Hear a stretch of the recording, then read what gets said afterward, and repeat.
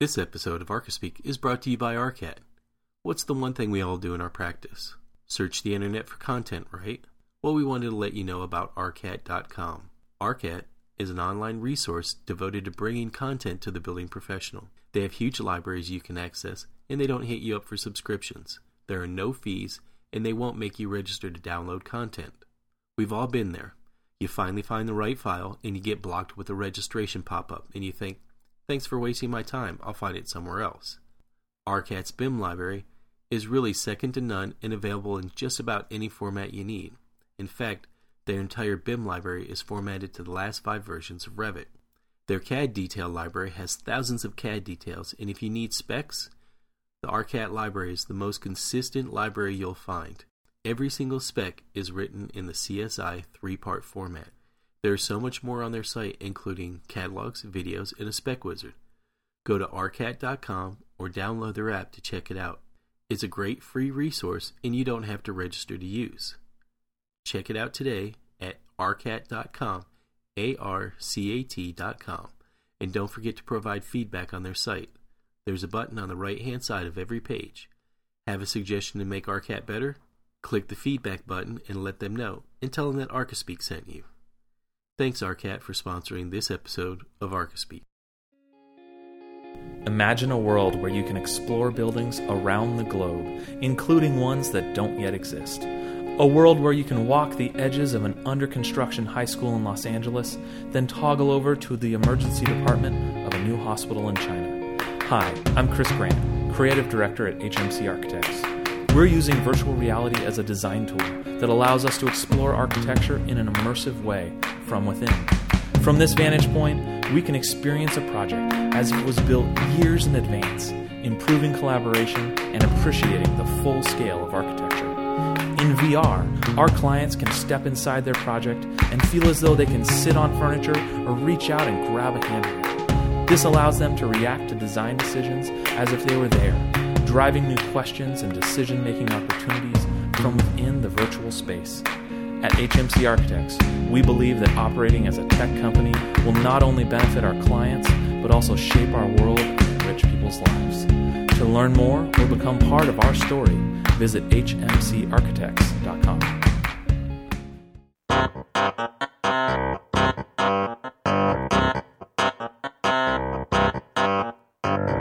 Welcome to Archispeak, the podcast that talks about what it's like to work in the profession of architecture.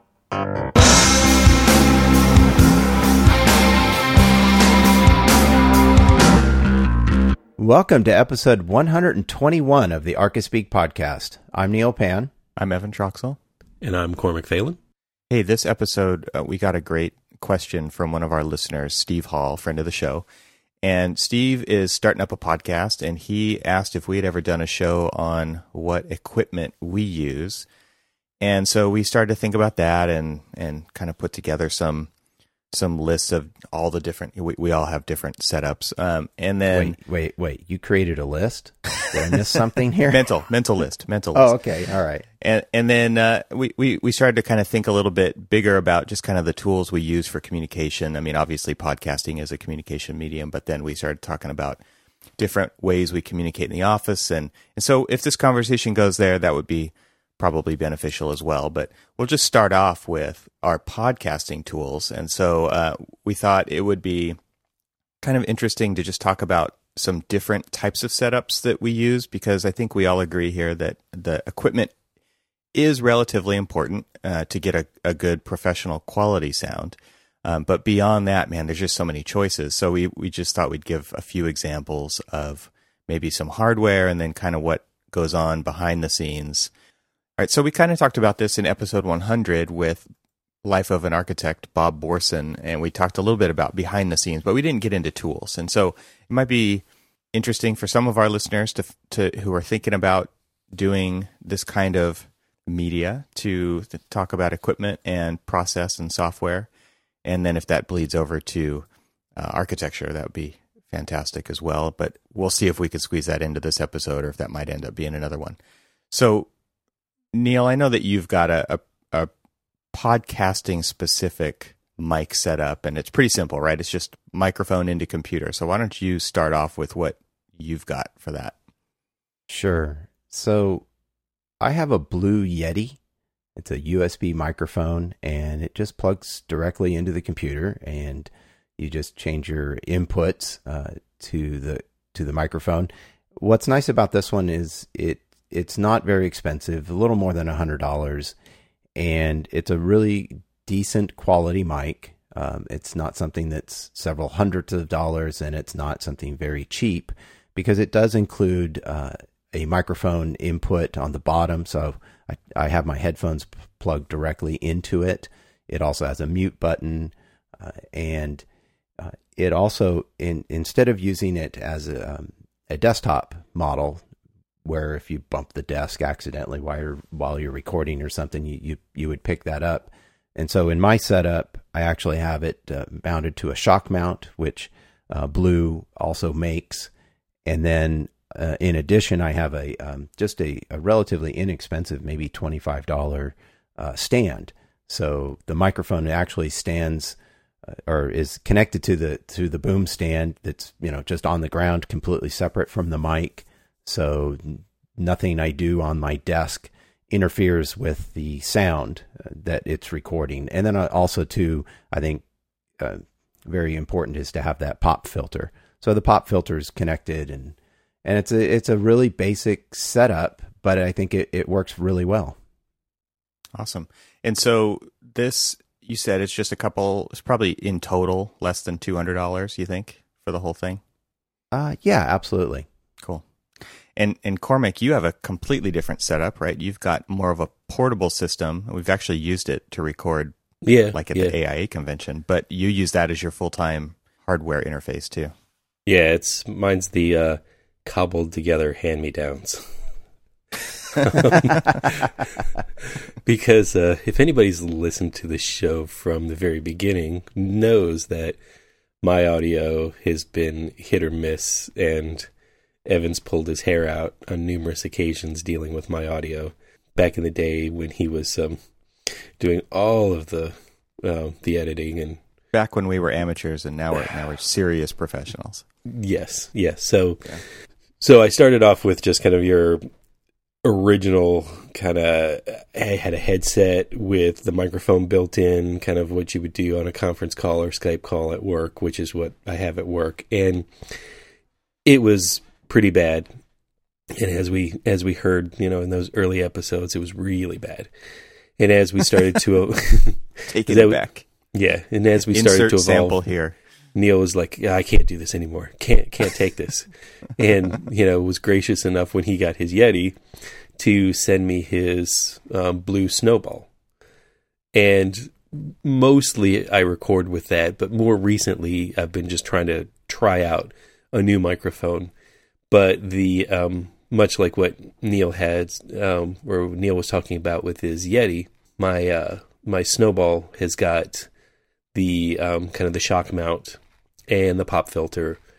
It is, however, just kind of on a stand that sits on a desk, less than the stand, kind of like the freestanding stand that Neil's got or you've got, which, yes, I know I need one. Take it to another level. But since there's still room. Yeah, but since we've done a lot of mobile shows, especially during the AIA convention or MDC, I started to look at things that we could do mobily, and so invested in an Apogee mic, and that's exactly what it's called. It's MIC, and it's a great $200 mic, and it's you can control the gain up and down on directly on the actual mic itself. And we've used this a couple of times, both with Neil did his interviews at the show, but then we've been able to plug it into the laptop and just using a MacBook Pro, again, a hand-me-down. But you plug everything into the MacBook Pro, and the good thing is that we can plug in multiple mics to it, and we've used it that way before. Didn't we do that at the last AI and that we went to? Yeah, we did. Yeah. And they're great, but I've also used the Apogee mic to record things on my iPhone, and does a tremendous job using the Apogee app. You just download the app, you plug in the microphone into the... I have one where I've got to take the USB and put a USB to Lightning adapter and then plug it in and start recording through the Apogee app. And good quality. You can control, again, you can control the gain, you can control the noise levels and everything else. And it's a really good, intuitive, both mic and app that you can use on the phone. And so that's pretty much what I've been using, and that's the setup. Most recently, I've been kind of using specifically the Apogee app.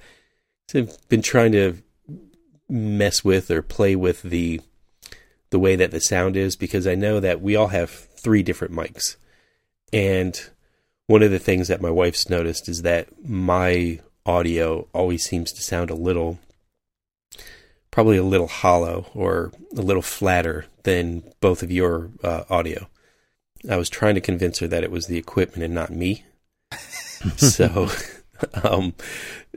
I wanted to just kind of flip back and forth. And so you guys may have never noticed this, but I kind of, every once in a great while, I will switch between the 2 mics, the Snowball or the Apogee, just to see if I can control the audio quality and get a little bit better at it. A lot of that can be compensated for in our editing software too, with equalizers and stuff. But that's a whole other science to get into. Yeah. Well, so what do you have? So mine's more of a intensive setup, because I've kind of cobbled mine together over the years. Some of it from back in my band days, and then moving into podcasting. So I have 2 separate units here. The first one is the one that connects to the computer. So my microphone does not go straight into the computer. So I basically have a dedicated setup on my desk all the time. And because I'm using a laptop, I just come in and plug in my one USB hub, which has everything connected to it. So obviously running through USB. But I have a Yamaha AG06, which is an audio interface for the Mac or for a PC. It's a USB audio interface, and it accepts 2 microphones or an instrument. So for me, it was more about just having options. If I wanted to record music versus podcasting, it'll handle both. So it's not just a vocal setup. So that's where I control my gain input. That's where I can control, like Neil's, my headphones are plugged into that. And so I'm not running like an audio into my computer and then out of my headphone jack. Everything goes through this one device. And so that allows me to monitor what the sound going into the computer sounds like before it even gets to the computer. So it's a real true signal at that point. So I can control volumes. It's got a bunch of knobs on it. We'll put links to all this stuff in the show notes, and we'll hope that you purchase it, because we'll get a little kickback from our Amazon affiliate link if you do that. But that's the idea there. It's like lots of different options. So inputs, outputs. I also have a set of kind of desktop speakers that are plugged into that thing. So I keep audio on this device for everything. So then connected to that is my microphone, which is more of like a stage mic. And this is a Shure Beta 87A supercardioid mic. So it's a condenser microphone, and it's really for vocals. But it's got a great sound to it. I mean, it's just one of those bomb-proof microphones that people would use in concerts, and you see the rock stars slamming them on the stage, and they just keep on working. So for me, it was like this thing is just going to last forever. I can do lots of things with it. I can use it for vocals. I can record music. I can do podcasting. I could mic a guitar with it. It doesn't matter. So it's got, again, just gives me lots of options. It is on the higher price side. It's $250 just for the microphone. But like I said, this is going to last, for 50 years. And it's just XLR input. So that's it's not a digital input into the computer. And so it plugs in via what's called an XLR cable into the Yamaha audio interface. So it's more of a traditional music microphone at that point, or for vocals specifically. Go ahead. I was going to say, what it sounds like is you've been cheating. Yeah. Neil and I have been kind of going grassroots traditional, and you're going all pro on us. Yeah, I got more pro setup here. That's for for sure. Well, you started that way, right? I mean, you didn't buy the Yamaha to record with. Right. And Right. you didn't buy the mic to record with for the show. So I can plug my electric guitar or my bass into the Yamaha, right? Because that gives me recording abilities. It's more than just a vocal setup. Yeah. Right. So yeah, cheater. And so what the microphone is sitting in a Rode, RODE, what do they call this? They call it like a swivel mount. So this is like those old school spring-loaded desk lamps that we all had at our drafting tables back in the day. Still have. It's one of those. Yeah. It's one of those, but it's for a microphone. So it's got a mic attachment on it. And what that allows me to do is just kind of move this thing around wherever I need it. And it holds it steady, but it also, again, like Neil's saying, it kind of separates it from the desk. It's on springs. So if the desk gets hit during a recording, it's not going to pick it up in the microphone. So it just gives me that disconnection from the desk. Because one of the things, I don't know how many podcasts everybody who are listeners listen to, but a lot of times the microphone picks up everything. And so if something happens in the room where the desk gets nudged or whatever, it just telegraphs through the audio system. And that is not something that is easy to remove later. And so anything that we can do to kind of make it a clean recording from the beginning, we try to do that. So that's really kind of the idea behind getting the microphone up off the desk. And so, Cormac, you need to do that. I was going to say, before you said that, I was going to say, it sounds like a veiled attempt to tell me something, but you just took the veil off and said it straight out. So, let's not hide this. I hear you. I got you. Yeah. Maybe Going to the mattresses here. Maybe at show 200, I might get my stuff together. And I think it does matter what kind of room you record in. I mean, we've done recordings out in the open, right? Neil did a bunch at the convention, and all that background noise, there's nothing you can do about it. And so anything that you can kind of do to set up your room with absorptive materials, you don't want a real live room. I mean, my room that I'm in now, it's a pretty live room, but because there are some curtains in here and there's some rugs, and it really helps a lot. And anything that you can do to kind of deaden the sound in the room for this type of recording is a good idea. I mean, there's lots of musical kind of recording scenarios where you want a more live room to get some of the reverberation, but when it's just purely mono vocals, that you really want to try to deaden it as much as you can. So like Cormac this morning, you turned off your air conditioner, right? I mean, it's that kind of background noise that makes its way into recordings that you really want to try to avoid. So sometimes podcast listeners out there, just know that we are truly suffering when we record these podcasts because it's 100 degrees or it's freezing and we can't run the heaters and we can't run the air conditioners. So we get blankets or we just sweat it out. Yeah. I've had a few below zero in the basement. So actually real quick, let's talk about the rooms we're in. Just, you started talking about you being in a live room and I just want to know what the environment each of us are listening in, because maybe in how we combat the noises and stuff that we have going on, because maybe that might help somebody who's just kind of doing this on their laptop at their kitchen table. Well, I'll just finish up then with mine. I mean, my room that I'm in has like a VCT floor. It's a vinyl tile. It's got wood paneling on the walls, so no gypboard. And I have a T-bar ceiling, so there's some acoustic value maybe in this ceiling. And then really what's saving me, I think, in this room is just curtains, because my house is so old. We haven't replaced all the window coverings, but we've got a bunch of like drapery in this room, and that I think is really helping. And we put a big rug in here. So all of those things I think just kind of help even it out, what would normally be a pretty live space. What about you, Neil?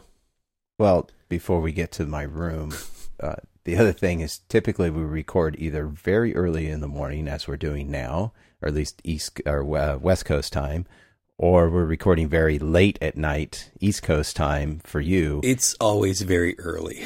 Let's just put it that way. That's true. It's very early for you, one way or the other. Yeah. Yeah. But I think that also helps, is just your environment. Recording at these times, everyone in my house right now is asleep, so there's no extra noises coming from around. I think that also helps. because, as Evan said, the mic picks up everything. So I try and tell my family when they're not asleep, it's like, okay, Dad's going to record. Quiet. Don't be stomping around. And sometimes that stuff happens, like that. and it does. And it's just normal life, and we don't get crazy about it. But what's nice is when those noises happen, when the person who's not speaking is speaking, then it's really easy to edit out. Yeah, exactly. So my room here, it's actually, I would think, a very live room as well. It's hardwood floor. There's gypboard on the walls, but I don't have any drapes or anything like that. And I've got a sliding glass door in front of me and a window off to the side behind me. But I think the one thing that helps me in this room is that there is a number of books and bookcases with things on them that I think helps deaden the sound a little bit. It helps kind of disperse the sound waves in lots of directions, so they're not coming right back at you with the microphone. Right. Yeah. And I think that is what's helping. There's a lot of crap in this room. So I think that's what's helping me, because I think I've never heard you complain anything about the sound that's necessarily coming from the environment that I'm in. Right. So, but I do think though that the setup, I mean, your voice has always just sounded incredible, Evan. I think it's much. I work on it all the time. The buttery smooth vocals from Evan. I think the setup actually shows. I mean, you certainly have the more pro setup here, and at least when I'm listening, it definitely shows. I think I've got probably the most basic, relatively inexpensive sort of setup, and it sounds decent. Sounds really good. No, it sounds great. It's not even worth changing, right? I mean, it's that good. I think if anybody's doing a podcast, what I have, you can do really great with that. Totally. And even with what Cormac has, I think maybe a tweak or two is perfect. Just getting it off the desk, right? That's all you're talking about. Yeah, I think that's probably the biggest thing. Although Cormac's really good. All right. He never hits he's only hit you got the hint yet? The last episode I edited, I think he only hit the desk twice. No, maybe 3 times that I remember. But usually he's pretty good about that. But so that's... Well, he gets pretty animated. I was going to say, I do talk with my hands, and everyone's great while I do hit the desk. It's all right. As long as you're not talking when it happens, then it's not a problem. So Cormac alluded to this earlier, but when he said he started, he was using a set of like earbuds, right, Cormac? Oh, yeah. And so we haven't talked about headphones, but I think we're all using the same set of headphones now. Is that right? Yes. We're using the Sony MDR 7506s, which is just kind of a good, well, I should say great set of headphones. Yeah, it's really comfortable to wear for hours at a time, as we have all attested to. Yeah, over the ear. But the important part about those, real quick, is that they isolate the sound from getting back into the microphone. And that's really the important part. And that's why I make the distinction of this kind of a over-the-ear headphone versus an earbud type earphone that is not kind of sealed from the outside. Because as we were talking about with room environment and everything else, the microphone does pick up. And on occasion, prior to me switching headphones, my mic would pick up audio that was coming out from the headphones, and you could... So you get a slight echo. So, yeah. Exactly. Yeah. So that's an important piece of gear that we should definitely mention. And this set of headphones, I think, like I said, just proven over time to be a great set of headphones. So we'll have links to all this stuff in our show notes, which, again, you can find on any episode on our website. On the right-hand side, you can sign up for the show notes to get emailed to you, so you can check out all this stuff via the links that we post. So what about your room, Cormac? My room. Well, we'll definitely say mine's the most Spartan of all of us. much like my podcast setup. So mine, I think mine is kind of like yours in that it is the room that catches everything. Yeah. So I'm in an unfinished basement, and I am somewhat surrounded by bookshelves and air hockey tables and drafting desks and things like that. But it is, and I did put carpets down on the ground, both for just inhabiting down here, and so it's not cold, but also something conscious in the decision to help deaden the sound and help avoid any reverberation or echoing and bouncing around. So I do have carpets all over the place.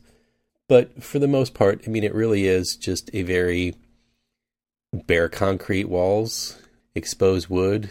I'm unfortunately immediately below my kitchen, which so when we record when my family is awake, of course, I'm texting down below saying, please don't walk around, or please be quiet. And they're like, but I'm hungry. You've got like that cool old 80s intercom system between the rooms of your house, right? Yeah, it's called our iPhones. Yeah. Shush the kids, please. And my wife's like, shh, shh, shh. So it really is. Actually, we should talk about how much of a team effort this is outside of just the three of us. Yeah. How our family is very much, kind of put up a team to. Yeah, exactly. They were like, like, all right, I'm going to go record. Ugh, God. Right. So we've got to be quiet for how long? Again. In our house, it's like, okay, no streaming. Oh yeah, you can't stream television shows. That's another thing. So when we record here, we want as much bandwidth as possible. So the only thing the kids can watch is either something that's already downloaded, or they'll watch a show that's pre-recorded off the TiVo, or something just on regular television, because that doesn't affect the bandwidth here. So no, that is purely a first world problem.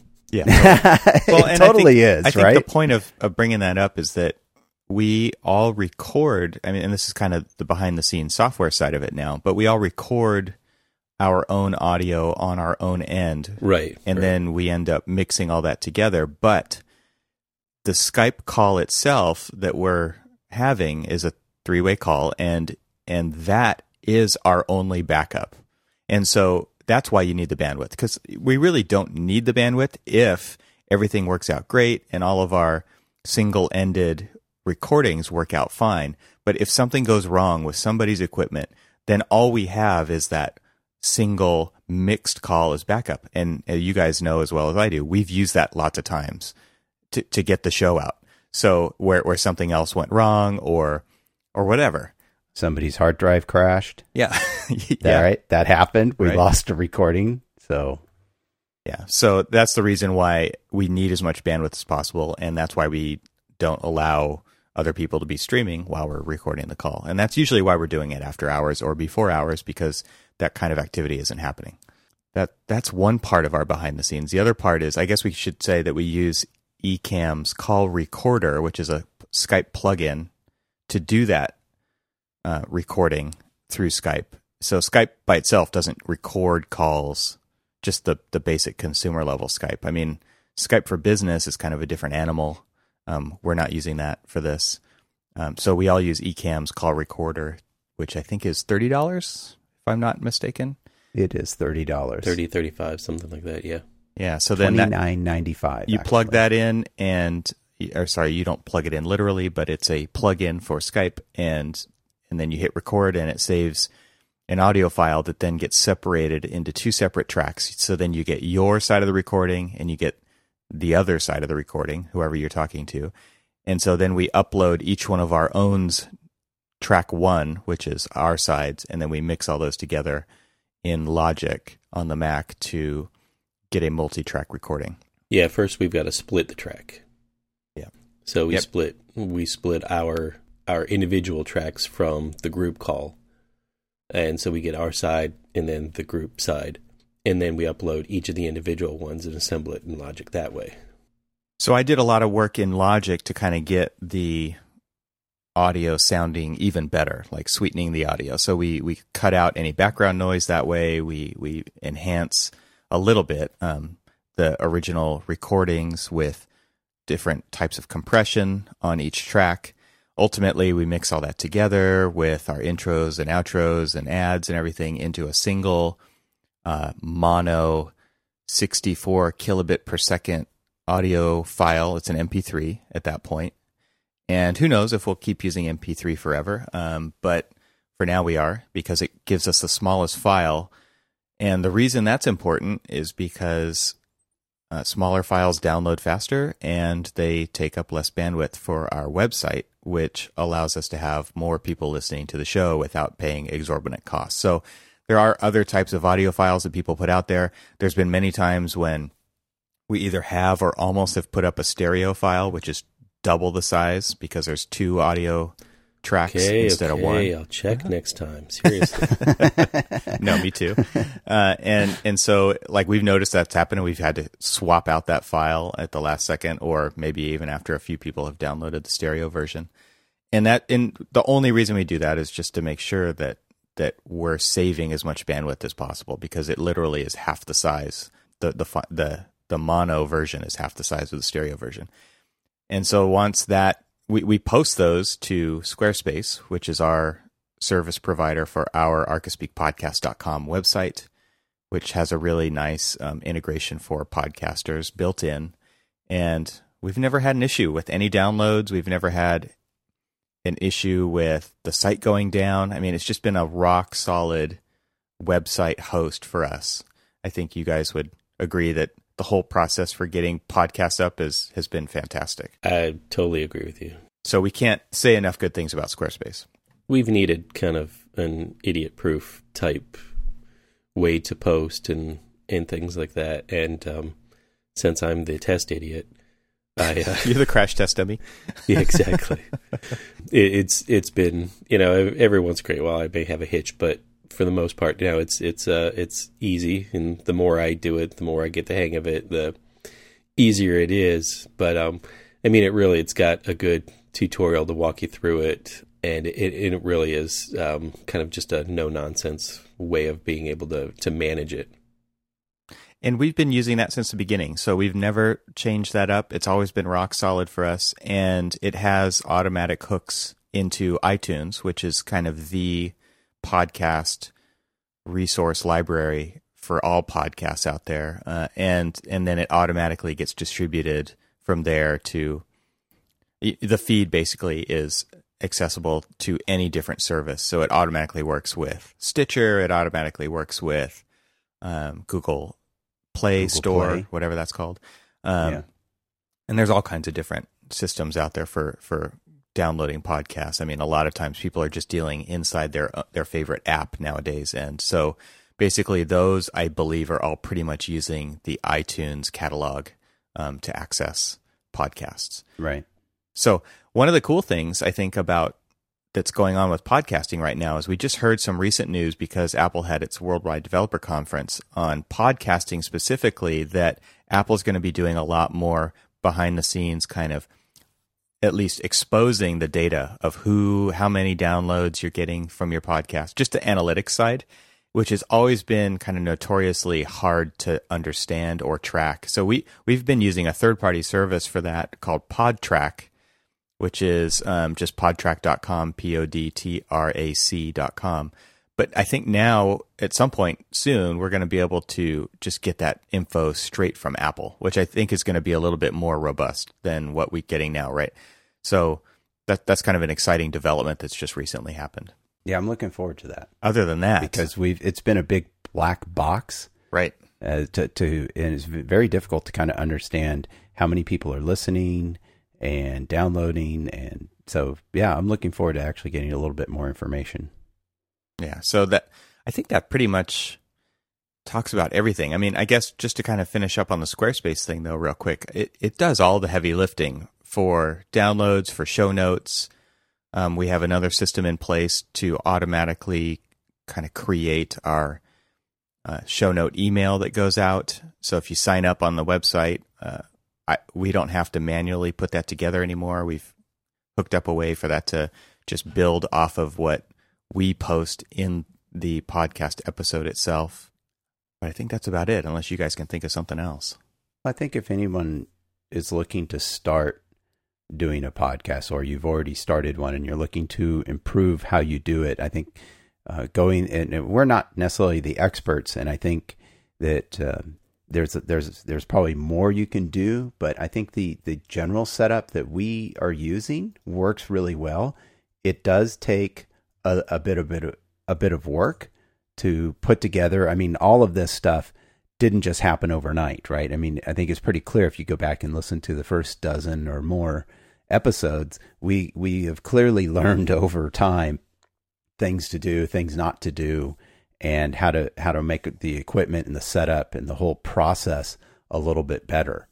And I know there's a conference coming up called Podcast Movement later in August that I think I'm the only one that's able to actually attend out of the three of us for this. But I'm really looking forward to going and attending some of the different conference tracks and sessions just to learn a little bit more about how other people are doing it. So not only, have we been doing this for almost 5 years and certainly know a few things about how to do it, but we're looking to improve ourselves as well. And how do we do things even better? So I'm looking forward to doing this. If anybody's interested, it's podcastmovement.com, and it'll be in Anaheim this year in Southern California. So, and it's August 23rd through the 25th. So if anybody's interested, they can definitely check it out. That is not a paid advertisement. That is not a paid advertisement. No, I wish they. Yeah. How do we make that work? Well, that's actually going to be one of the conference tracks. I think is certainly how do you make it profitable, or at least maybe not profitable? How do you deal with that? Make it pay for itself. Make it pay for itself. Yeah, exactly. So, but I think we should really thank Steve for asking us about our setup, how we do things, because I think there's certainly a lot of other people that do it differently. I know some people that do daily podcasts, and their setup and process is completely different than how we do it. And part of that is because it's just faster. They don't do a whole lot of editing. I think that's something maybe we didn't really touch on, Evan. I mean, we mentioned Logic Pro, right? But the amount of work and effort we all put in to edit the show, to try and get the sound better and tighten things up. And I think also too, something that we've all worked on over time is just maybe how we speak is important, because I know we've all spent a lot of time editing and maybe taking out sections or things that we commonly do in normal conversation that maybe doesn't sound good when you're listening. So there's been a lot of work that we've done. Gotcha. I understand. Trust me, in editing this show, we all have our own little ticks and different things that we do. And, we all try, sometimes I spend more time trying to clean it up and other times not. Right. I know, Evan, there were a couple of times just due to timing, or we were on the road and you just kind of put out more of a raw episode, and we got some feedback on that. Yeah. Right. Oh my God, did we? Well, it wasn't that bad. Well, I think something that's important to point out is that you do not have to do it that way, but we do, because I think we're all kind of craftsmen in some way, some shape or form, and we're all kind of designing this as we go. And so if we can make it better, we do. And if the constraints are such that we can't, then we still put the show out. But we're always trying to make things better, and we're always kind of designing it as we go. And sometimes we design it to a point where I remember editing an episode where we had a guest on, I think it was Rosa, and I ended up kind of changing the flow of the conversation because the way we recorded it didn't make sense. And so that's a lot of work when you're starting to get in there and cut things up and move them around and try to keep track of the timeline and make the conversation flow like you really are. It's like doing details in drawings when you're trying to make two different materials come together in an elegant way. That's kind of what it felt like when you're editing a podcast. So there are definitely shows out there where no editing happens at all, and that's just how it goes. And I actually would recommend, if you're thinking about doing podcasting, to do it like that from the beginning, because the way that we've done it is it's a ton of work, and it can be. Yeah. It's as much. It can always be as much work as you want it to be, or more. So trying to limit the amount of work that the podcast is to actually produce will just save you a lot of time and mental stability, I'll say, and anguish.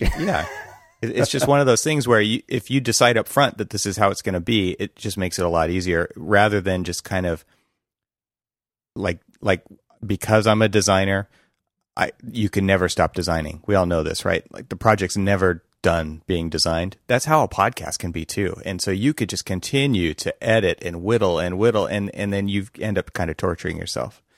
So watch out for that. That's all. Yeah.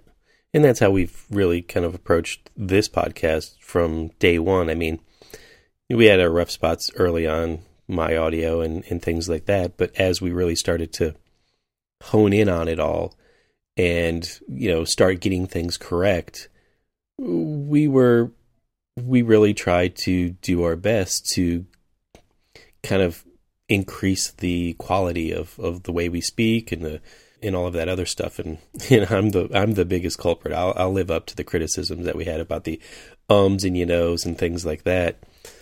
And wow. Sometimes I would like some other people to record at 2:00 in the morning and see how coherent you are. See how well it comes out. Yeah. Fair enough. That's why we've done more episodes. To be honest with people, early on Saturday mornings we've recorded, but it's like 9:00 for you and 6 a.m. for us. And that seems you're more on justifiably, right? It's just early morning instead of like really early morning. So right, now it's I'm fresh. My mind's a little bit more awake.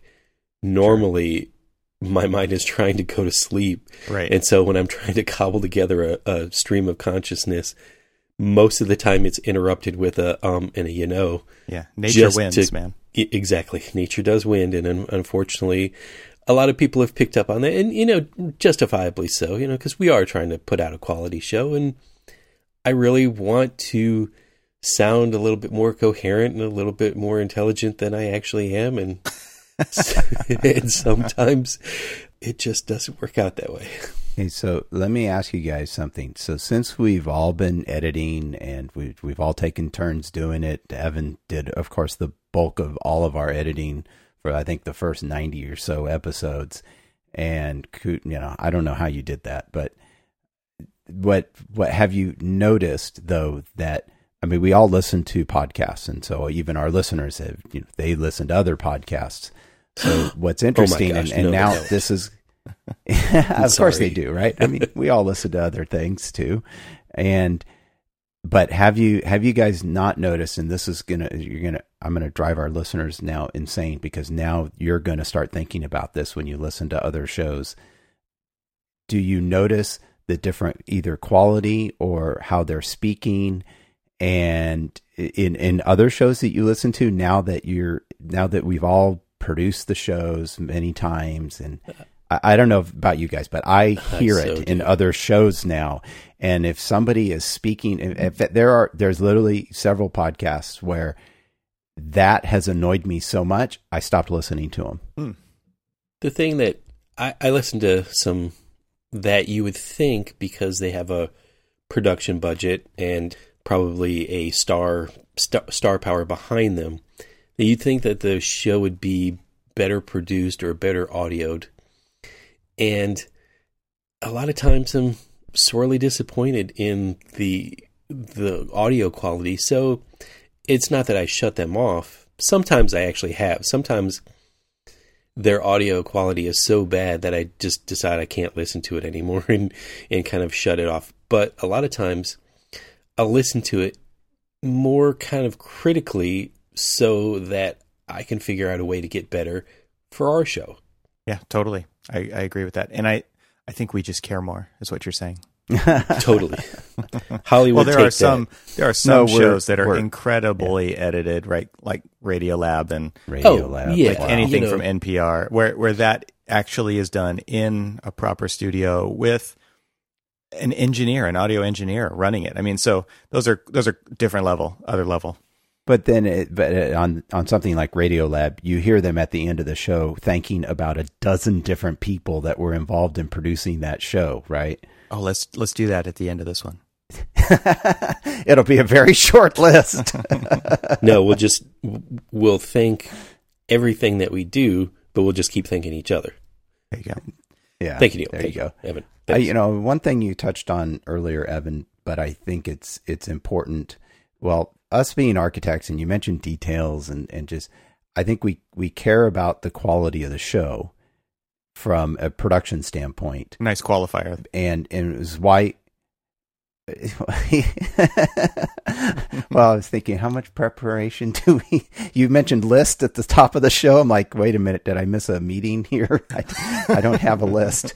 We don't do meetings, but or preparation. I think that since we're recording our audio here, and for advice to anybody that's doing this, the reason we do that is because, and it's already happened even on this recording, there's been several times where Skype has kind of garbled a little bit about what you're saying.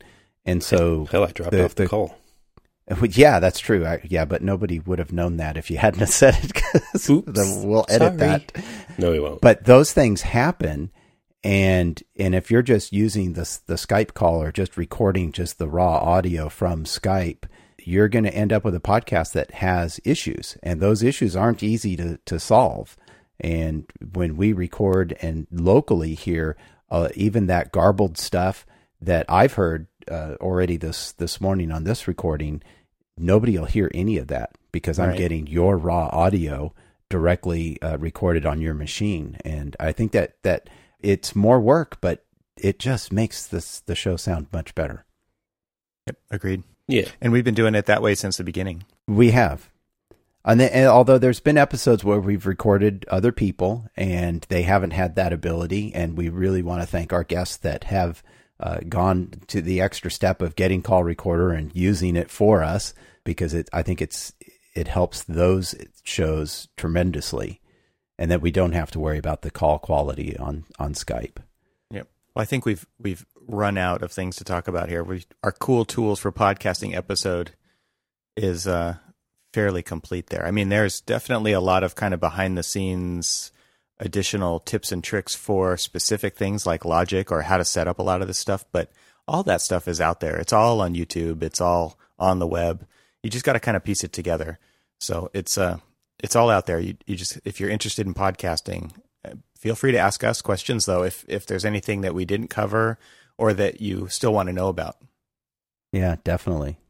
Well, something else to add, Cormac? Well, I was going to say, and I know we hit a lot of stuff, and I know it sounds pretty complex, but I'm a good example of how non-complex you can make it, because I really do have a laptop with a microphone and a set of headphones, and that's all I really have other than the software to kind of back me up.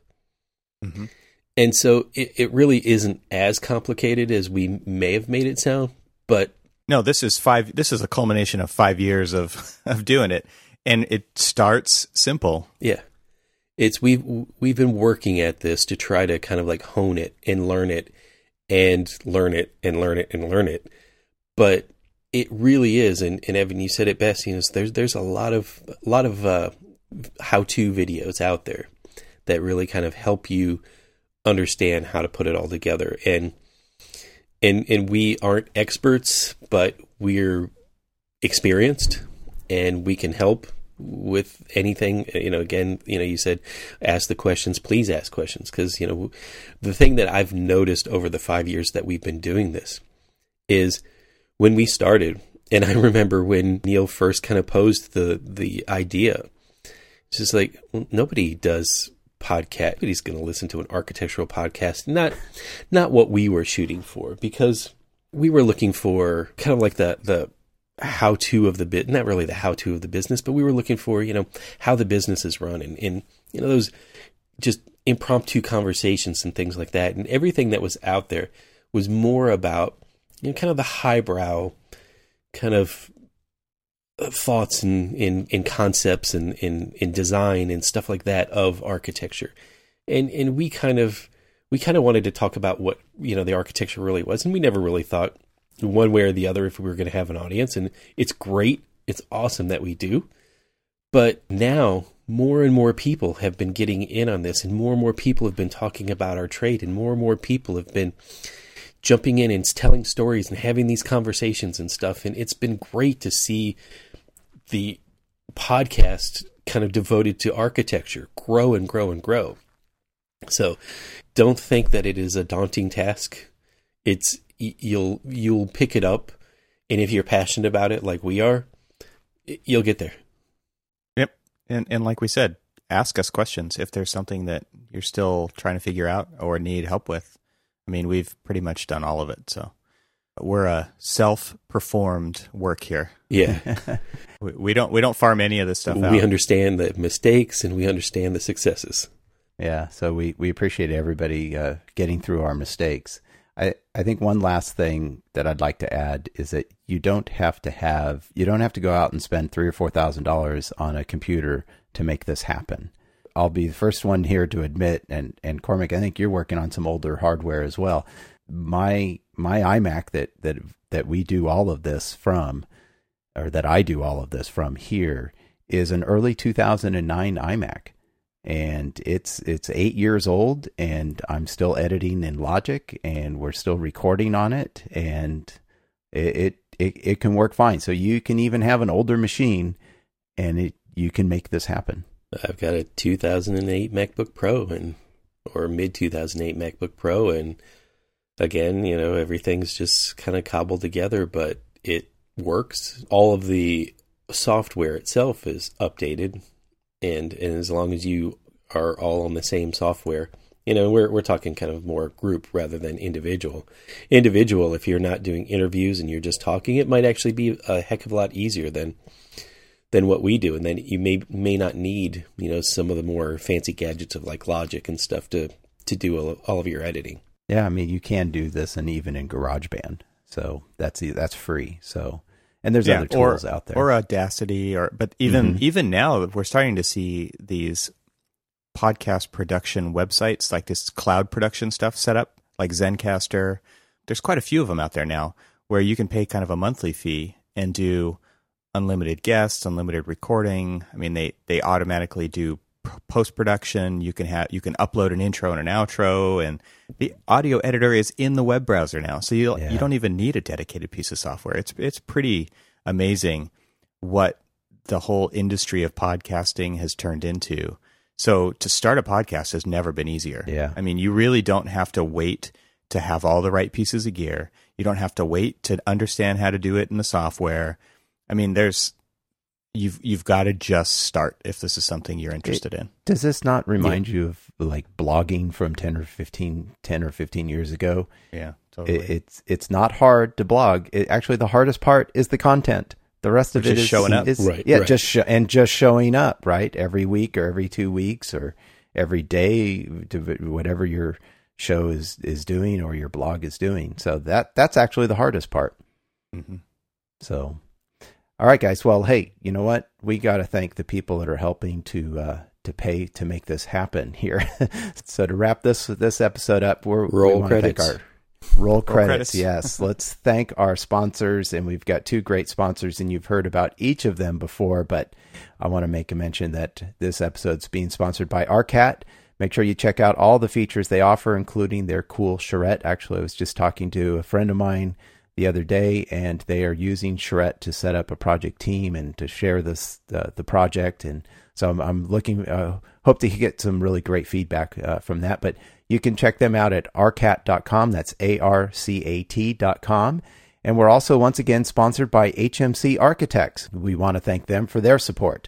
To learn more about them and become part of their story, or I should say maybe become part of their story, visit hmcarchitects.com. And we want to thank both of them for their continued support of ArchiSpeak.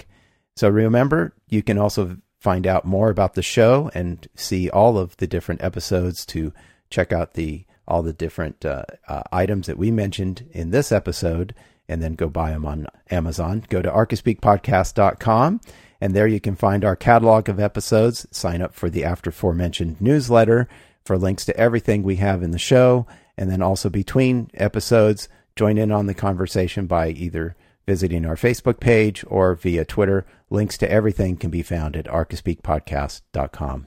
And thanks everyone for listening, and we hope you learned something on this one, and stay subscribed, and we'll catch you next time. Happy podcasting. Happy. I joined the choir to sing. They're all competing for some other thing. I joined the choir to sing.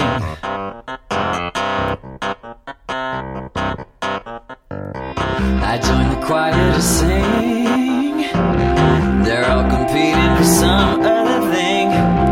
I join the choir to sing.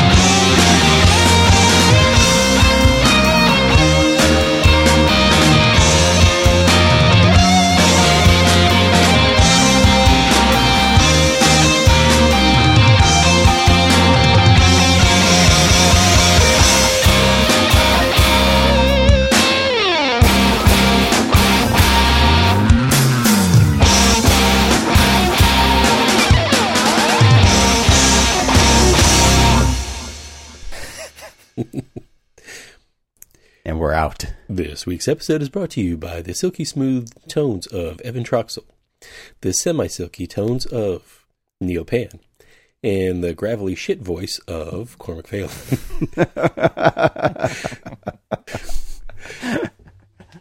Nice. Yeah, that'll be cut out. That'll be the intro.